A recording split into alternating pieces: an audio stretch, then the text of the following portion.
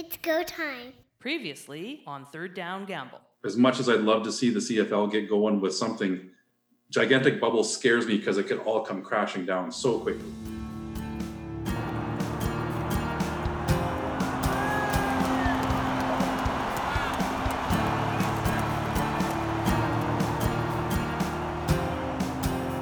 First down. What have you been up to this week? Well, a lot of yard work, Yeah. a lot of rain up here. Holy, we had rain. Like they're talking, I think they're talking that we've had more than average already in June, and we still have a few days left. From my perspective, being so dry in May and June, we're heading to July here. We're finally getting rain, which is awesome. My grass is green. It's not yellow anymore. It's actually growing again. I actually fertilized it a couple days ago. So we'll see if this rain has helped it. I'm hopeful that it does. Well, I hope so too. Our garden is jumping. It's been a godsend. After our hail, my garden actually is bouncing back a little bit. So it's some of these tomatoes I thought weren't going to make it, they seem to be all right. Things are standing back up. Lots of damage on the plants, but hey, I think we're still going to have a garden. It was early enough. That's a good thing. It was interesting. I don't know if I recounted this on this podcast or not, but you're supposed to harden your plants when you bring them up from the basement. Yep. So I was doing that, but I got caught out by a very, very cold night. And even though I'd moved the plants into the garage, they may not have been warm enough. And so I lost my tomatoes right down to the ground pretty much. Gave up on most of them, and I left 2 behind just to see what would happen. Well, about a month later, the one just decided, hey, it's go time again, and it's gone crazy. And the other one is now starting to perk up again. I never would have thought it because it was basically nothing more than just a little, I want to call it a twig, but it obviously wasn't. It was what's left of the stem, just barely sticking above the ground. You know what? That's awesome, though. The plants and nature, it's pretty resilient, so it's a good thing. And fair enough. Well, let's get talking a little bit about some of the things going on. The league going, there were pay cuts for a number of central office personnel, the commissioner, league office, team presidents. We also saw it across the board with general managers, coaches, and the operations. All 20 to 30% cuts. Person really lamenting this seems to be Craig Dickinson, head coach of the Saskatchewan Roughriders. Mm-hmm. And I'm not so surprised, but does have a point in one sense. This is, again, if you're going to put it in the broader context of overall revisiting the whole idea of what the team budgets are going to be from here on forward, if they're going to be much more in tune with trying to be profitable, then everything's on the table. In the case of taking these cuts, as we've said before, everyone's got to do their part. Players are likely to be taking cuts if they don't get paid this year, if they don't play at all. If the teams start with a great big debt at the beginning of the next season, they're going to need to make some cuts, and they're going to need to make this league as financially viable as they can, as quick as they can. So, well, I hear what Craig Dickinson's saying. Everyone's willing to do their part for a short period of time. And I guess we'll all be doing that, across Canada too. I think we've got to make some payments and pay things back in terms of the debt, but hopefully there is a light at the end of the tunnel too, and things will get solvent again, and they can get back to the remuneration that they had before. There is always a light at the end of the tunnel. The bigger thing, I think, when you think of the CFL and the cuts, is that if you don't want cuts, then you've got to grow the revenue side. Yes. And 2.0 was the first attempt to get that going, bringing in other leagues, having some revenue come from them, generating a larger worldwide audience. Once COVID is done, the league is back and running. 3.0, do you start looking at different types of corporate sponsorships, different types of corporate partnerships that would enable you to pay more to your players, your coaches, and still be very, very viable in the long run in terms of profitability, or at least break even on a given season, even if you have a bad one? I think the idea of corporate sponsorship, Don, is a great idea, but I think they've already tried to explore that. And my concern more so would be that corporations themselves have taken big hits in the past COVID situation, I guess. And so are they going to have the financials to be able to put it out into something? I mean, I think it would be a great move on the CFL, and I think it would be a great move on corporations to step forward and help support things that are Canadian in the values, and that's going to help them, I think, but I'm not sure that they will have a lot of expendable money in the next little while. Well, maybe not in the very short term, but I think as they sort of open the doors, I think you're going to see corporations want to get going again and want to maximize their profitability. And certainly aligning yourself with the Canadian Football League is a viable way of doing that. Yeah, it's a goodwill gesture in one sense, but it's also you're putting your brand out there with something that is well recognized. So I don't think it's going to be as delayed or protracted as maybe you're hinting at. I think that there are going to be a group of companies that are ready to go. Like even with COVID and everything that's happened, CP has been a longtime sponsor of the Canadian Football League. I'm sure that once COVID is over, they'll be right back. You could look at other perhaps hotel or travel chains or something like that, people that need to get going. They have to get going. And the only way you're going to do that is by spreading the word. I don't disagree, Don. I think there's going to be people that will step up. I guess the question would be, can you move forward into that CFL 3.0 where you're not relying on the gate revenues that the league has traditionally relied on? I mean, that certainly, I think, has to be part of the business model moving forward. Let's diversify. Let's have income coming from other areas, because this may or may not be something that's solved quickly, and it certainly could happen again. So I think having broader diversity in terms of where your funding comes from would certainly benefit the league. If you're going to look at diversity and you're going to look at revenues from the gate, so it's kind of like the rainy day philosophy.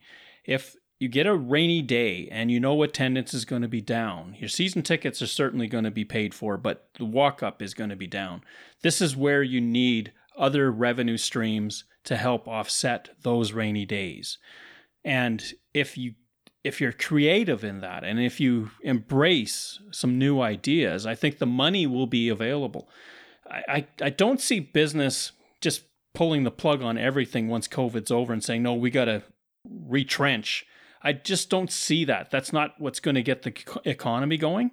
So if you want to find a way out, you're going to have to look at new alternatives. And the CFL could find some new revenue sources from companies helping the CFL in one sense get back on its feet, but also help them get back on their feet. Any kind of organization that brings people together, I mean, that's going to be the need that's going to come at some point in time, is how do people feel safe coming together? So I think having some big corporations step behind, we bring Canadians together. Well, what better to bring Canadians together other than the athletics across Canada? For us, we talk about CFL football, but it's NHL, the major leagues, NBA in certain zones, and soccer in certain zones as well. But none of them go across Canada in the way that the CFL does.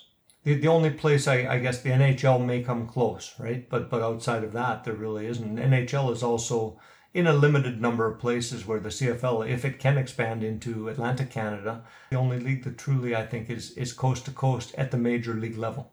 That hopefully will be the case once COVID's over and once the Schooners get their funding and the stadium built. And because I think that would be, just in terms of excitement, in terms of scheduling, in terms of building the brand, having a coast to coast league is so very, very important. Absolutely. Let's hope we can get there soon. Well, I think we can. It's more than just trusting that it'll happen. You have to sort of roll up the sleeves and get out there and do it. You bet. Second down.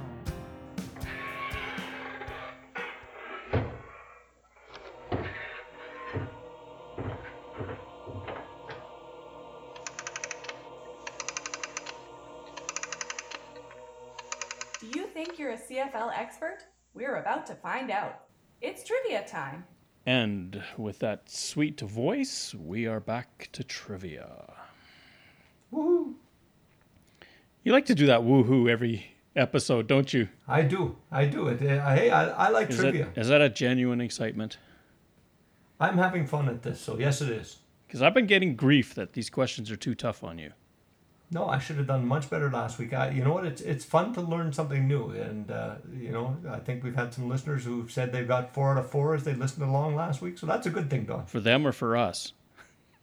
Well, you know what? I wish it was me. Let's say that. Not the listeners. But I'm going to have to be able to phone a friend maybe. Yeah, you could, but you've only got a few seconds to do it. That's true. I'd run out of time. Pause this whole thing and leave me in a time warp. Then you can extend it. Anyway, okay, enough of that. Let's go. Let's do it. Let's go. All right, here we go. Question 1. Oh, you're going to love this one. Prior to the modern era, Canadian university football teams competed for the Grey Cup. When did this end? A, 1937, B, 1939, C, 1940, or D, 1944? Oh my goodness. Can you repeat those again? A was 37, 37. B was 1939, C was 1940, D, 1944.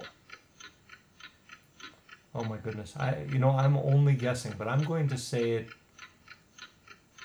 was during wartime era. So I'm going to go D, 44. And it's truly a guess. Sadly, the guess was wrong. Mm. In 1937, university teams were allowed to compete but bowed out before the season started. Okay. Hey, it was a guess for me. 25% chance, I guess, as it works out. Yep. And I try not to do the answer is always C bit, so just... Well, that's why I went D. And it still didn't work. Question 2. Watch, all the others are going to be a C, aren't they? You're setting me up here. Maybe. Question 2. The BC Lions Football Club colors, burnt orange and black, were chosen because A, the Vancouver Millionaires Pacific Coast Hockey League team wore those colors, B, the Vancouver Marilomas rugby team wore those colors, C, the CRU mandated that the Lions choose a color combination not currently in use in the league, D, the first owners of the Lions were the Smith brothers, who owned an automobile dealership using those colors as their branding. I like the question. So CRU stands for? Canadian Rugby Union. It's the forerunner of the CFL. Okay. I don't know if it was A or B where it talked about being with the rugby team, the former colors of the rugby. A was the Millionaires hockey team, and B was the Marilomas rugby team. I'm going to go with the rugby team and see if it would, although the hockey might make better sense. Okay, I'm going to switch right on the spot. Let's go with the hockey team, see if they could come up with the same colors as the hockey team A. And the answer is B. Oh, darn. I should have stayed You with the had rugby. it. You absolutely had it. I had it and I walked away. Oh, so close. Japers. I was thinking, that makes a lot of sense, but then I thought, well, maybe it doesn't because, well, I almost had it done. I was that close. The Marilomas still exist. The Marilomas still compete. Wow. And they still wear those colors. If I followed rugby, I might have known that. Which I don't. Although it's a great sport. Oh, you were close, though. Oh, I thought you had that one. All right. Question 3. The Winnipeg Football Club team nickname prior to 1936 was known as A, Tobins, B, Chaffs, C, Pegs, D, Rowing Club. I think I know the answer to this one. I'm going to go with, which one was Pegs? C? Yes. Pegs, C. You're sure you're not going to do the infamous switch? No, I'm not switching on this one. I'm holding, even though you said it's not always C. I'm taking C this time and I'm holding.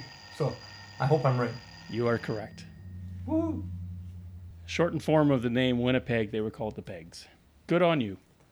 I don't know why I knew that, but hey, that's good. I've got one of 4 so far. Let's see if I can make it 2. Remember last week, you were 0 for 2 on the first, and you swept the finals. I finished strong. Yeah. Yep, I need that again. I think you were 8 of 20 coming in tonight, so. Oh, thanks for that. It wasn't to put you down. Hey, I've actually gone up from the 30% I was for the first little bit. So hey, we're creeping upwards. Onward and upward. This was going to be a fun one. Okay. Question 4. Which of the following quarterbacks was not traded to the Toronto Argonauts? Repeat, not traded. A. Michael Bishop. Okay. B. Kerry Joseph. C. Jackie Parker. Or D. Damon Allen. Ooh. Was not traded, meaning they started their career then? Or came there via free agency. I think I'm going to go D, Damon Allen. Alrighty. And the answer is A. Michael Bishop. Signed as a free agent. Wow. See, Kerry Joseph was traded from Saskatchewan. Jackie Parker traded from Edmonton. Damon Allen traded from British Columbia. wow. Okay. Michael Bishop, of all the ones, I for some reason I thought he would have been traded. I knew he was traded from there. I think he was in the arena leagues prior to joining the Argonauts. And so that's why there was no trade involved. Yep. Well, I did not finish as strong this week as I had previously, but Oh, so close, and yet so far. I should have been 2 of 4 if I would not have doubted my answer. That's true. Well, if there's anything in life, right, go with your instinct. Yep. Well, I just Life lessons to be learned on this podcast. That's scary. should have gone with instinct, but instead today we just stink.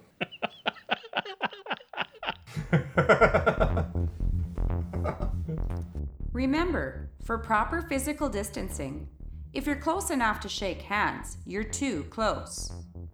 The recommended distance in CFL terms is 2 yards. Don't get a no yards penalty. Make sure you stay back at least 2 yards to maintain proper physical distancing.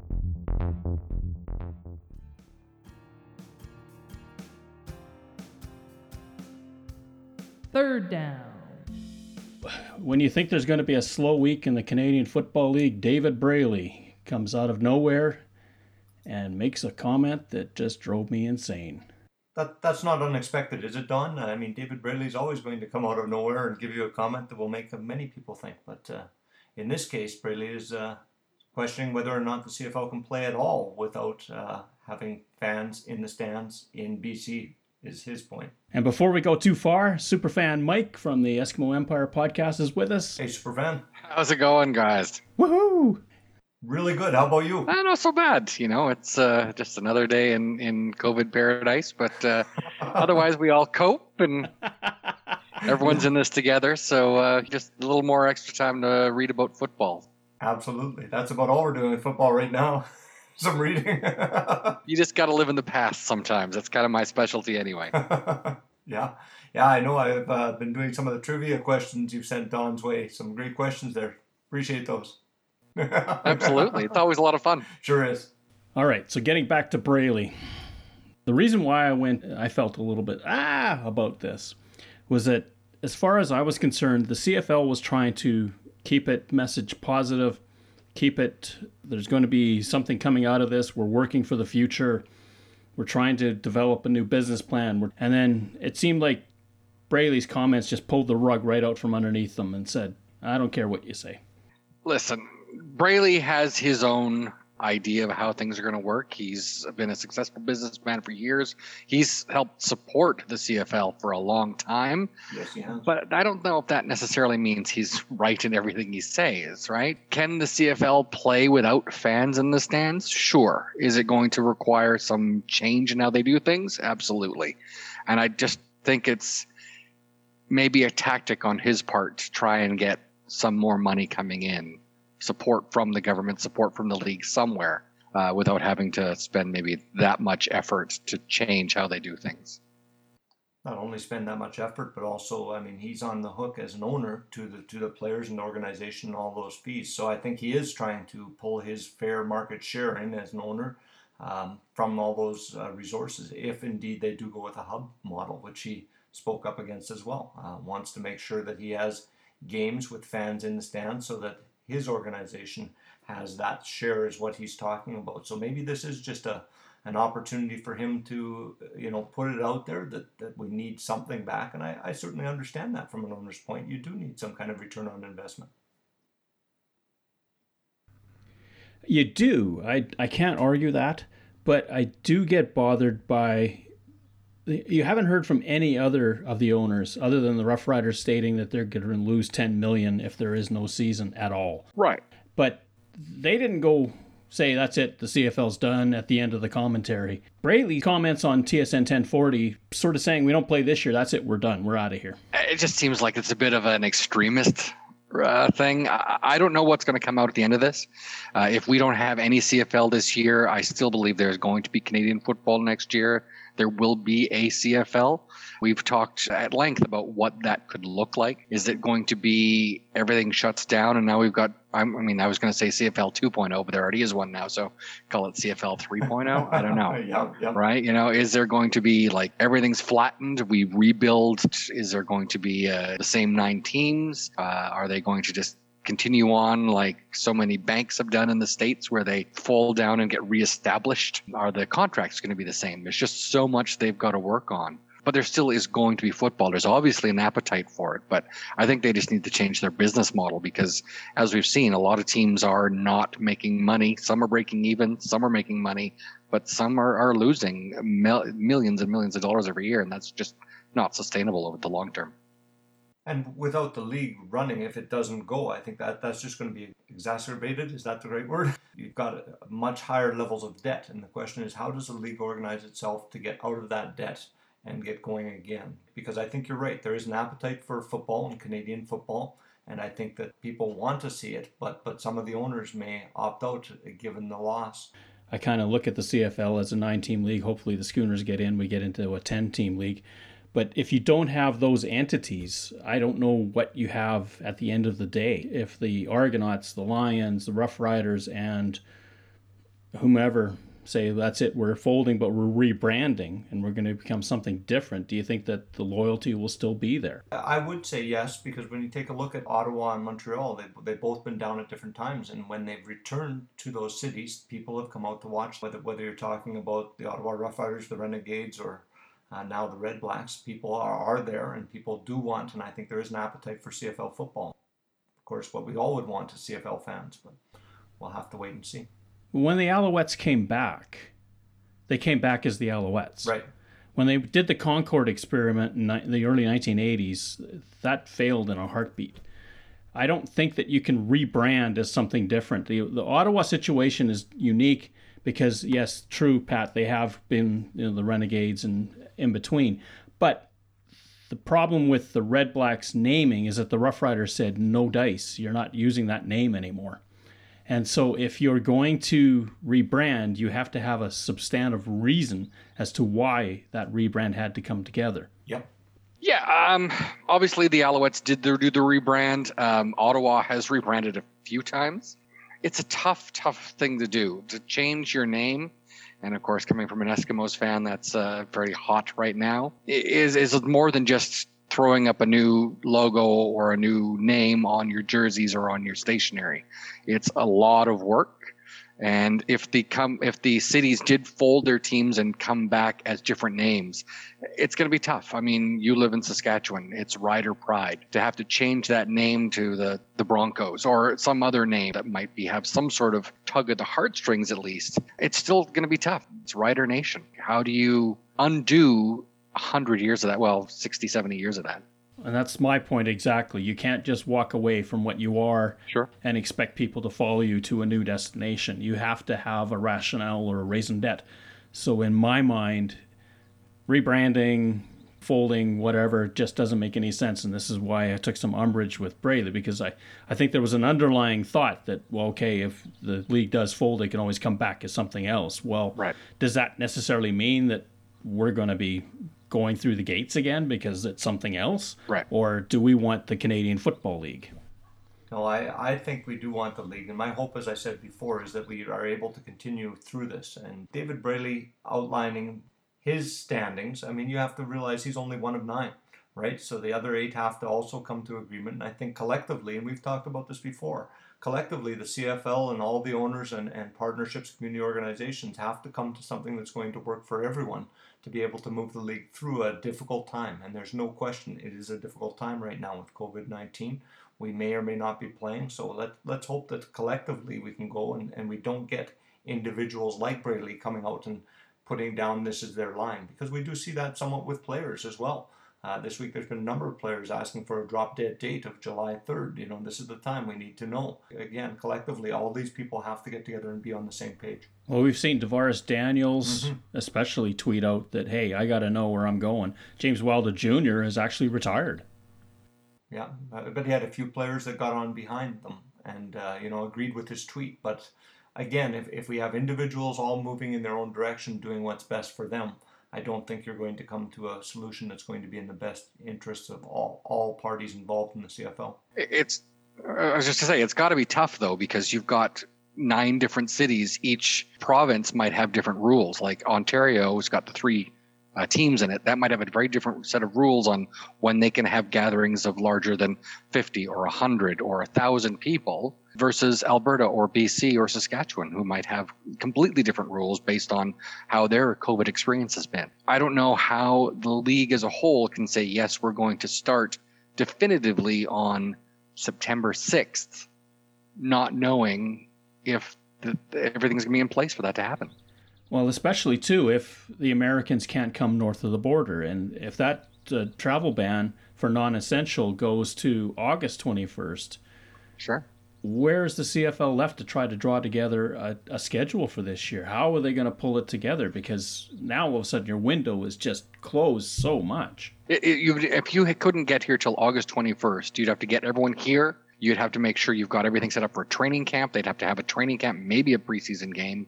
Or do you go right into a regular season? I don't see how they could have a season starting around Labor Day if they didn't get here till after the 21st of August.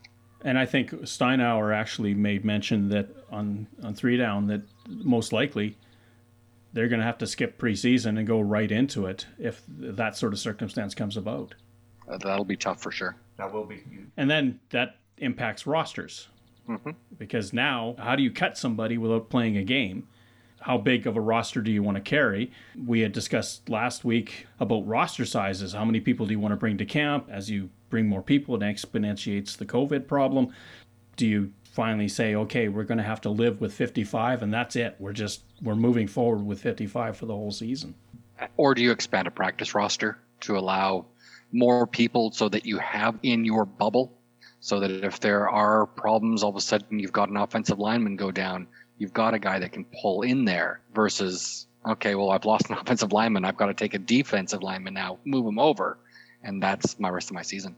As we've talked about that before, I think that's the prudent thing to do, expand some things. And we've even thrown out ideas of being able to have an expanded roster where you've got 5 or 6 guys on the sideline who potentially can play. You could activate 1 or 2 in a game, so you can have some flexibility. And I think, to me, that's the only way you can do this if you're going to jump in very quickly and get things going, because you do have to look out for player safety. I think it's important that we understand that if we get in on the 21st of August, you're not going to play by the 6th and have all the safety procedures in place. I don't see that as being possible. What happens if someone gets sick on your team?